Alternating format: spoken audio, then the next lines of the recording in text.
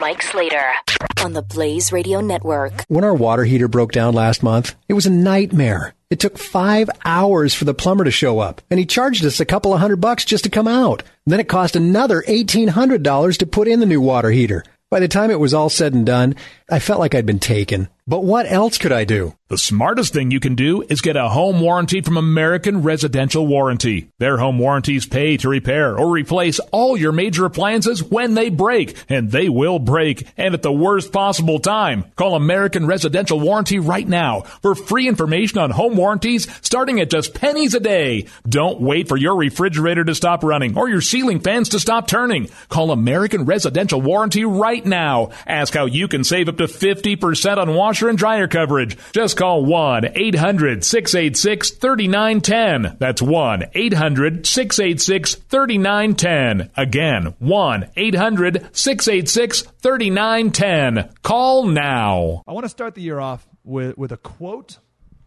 and a point of context. Again, I don't know how to start the year, so let's start with a quote, and we'll start with a point of context, and we'll go from there. Heard this quote the other day. I can't find the actual quote. Right, I can't find the actual letter or writing that it's from, so it may not actually be from this person, but it doesn't diminish the quote nonetheless.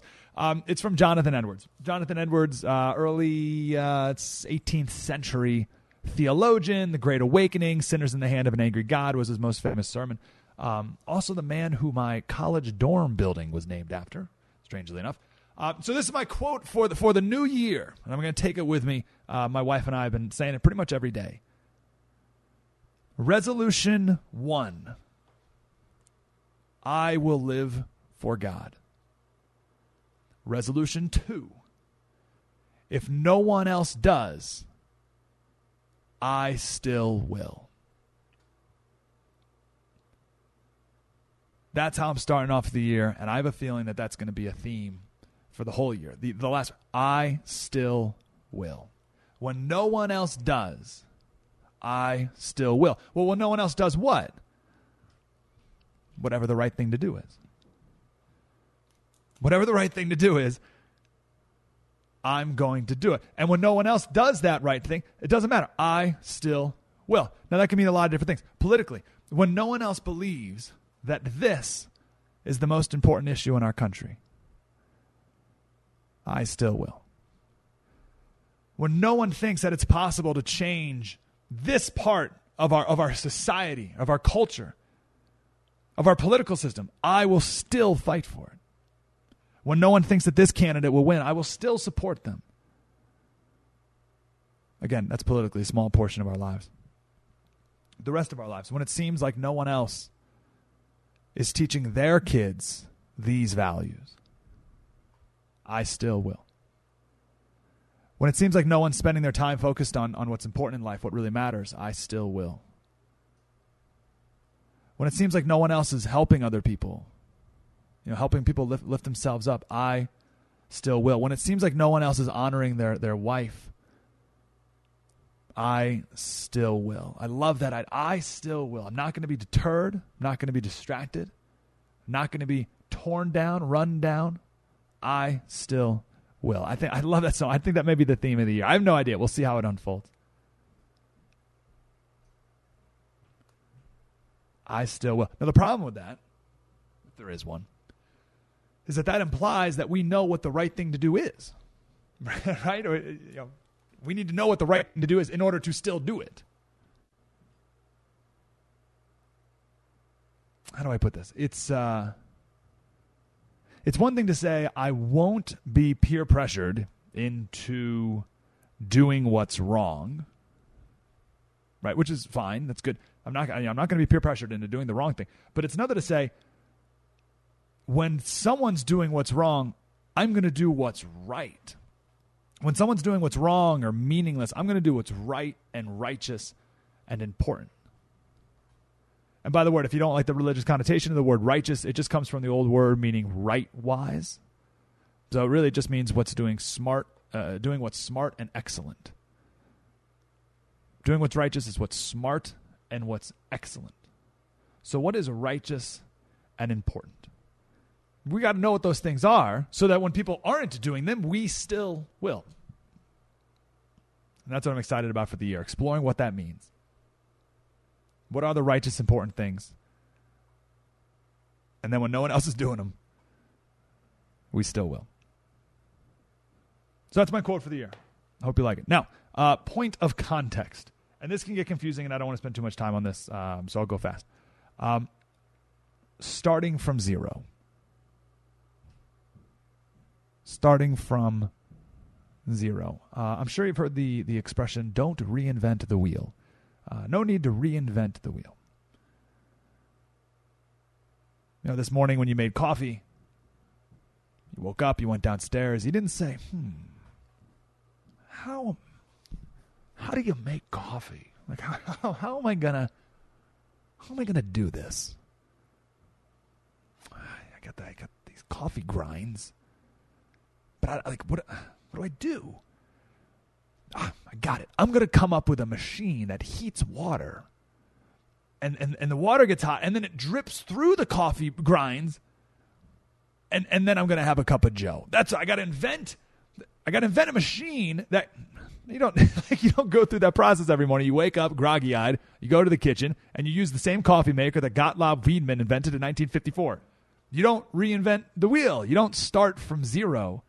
Each morning you use and you build on the truth that has been discovered and articulated by the people who have come before us. Right? You wake up, you go downstairs, you make coffee in the same drip coffee machine that was invented 50-plus years ago.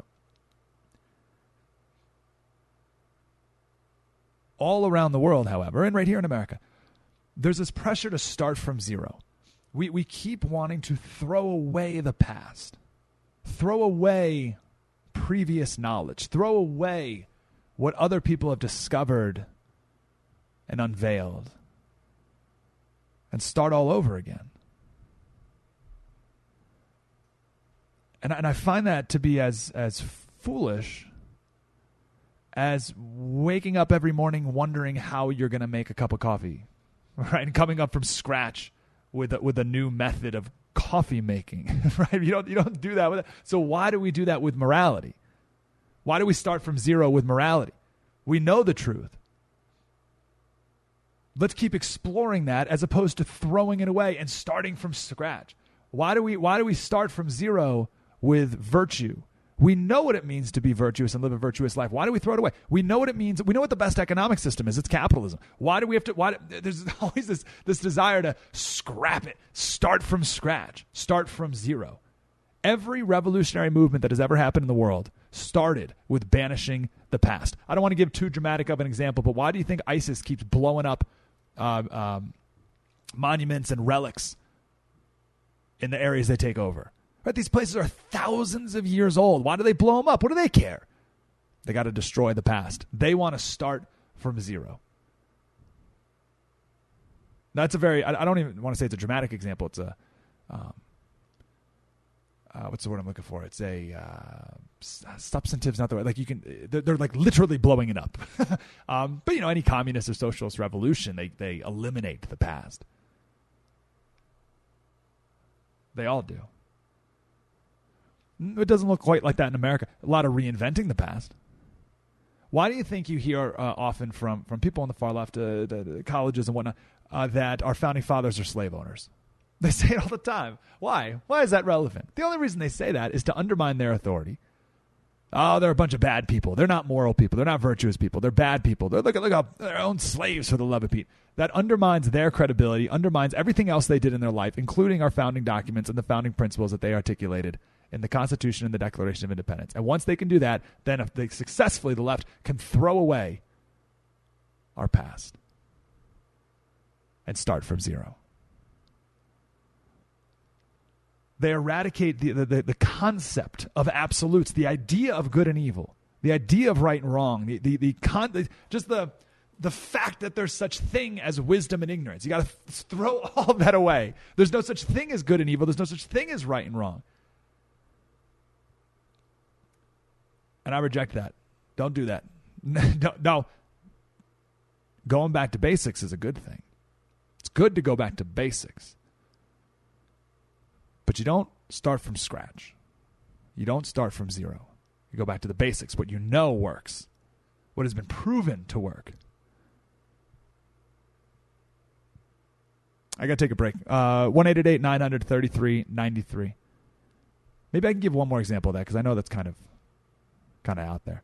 But anyway, one takeaway from this segment, Jonathan Edwards, Resolution 1, I will live for God. Resolution 2, if no one else does, I still will. When our water heater broke down last month, it was a nightmare. It took 5 hours for the plumber to show up, and he charged us a couple of $100 just to come out. Then it cost another $1,800 to put in the new water heater. By the time it was all said and done, I felt like I'd been taken. But what else could I do? The smartest thing you can do is get a home warranty from American Residential Warranty. Their home warranties pay to repair or replace all your major appliances when they break, and they will break, and at the worst possible time. Call American Residential Warranty right now for free information on home warranties starting at just pennies a day. Don't wait for your refrigerator to stop running or your ceiling fans to stop turning. Call American Residential Warranty right now. Ask how you can save up to 50% on washer and dryer coverage. Just call 1-800-686-3910. That's 1-800-686-3910. Again, 1-800-686-3910. Call now.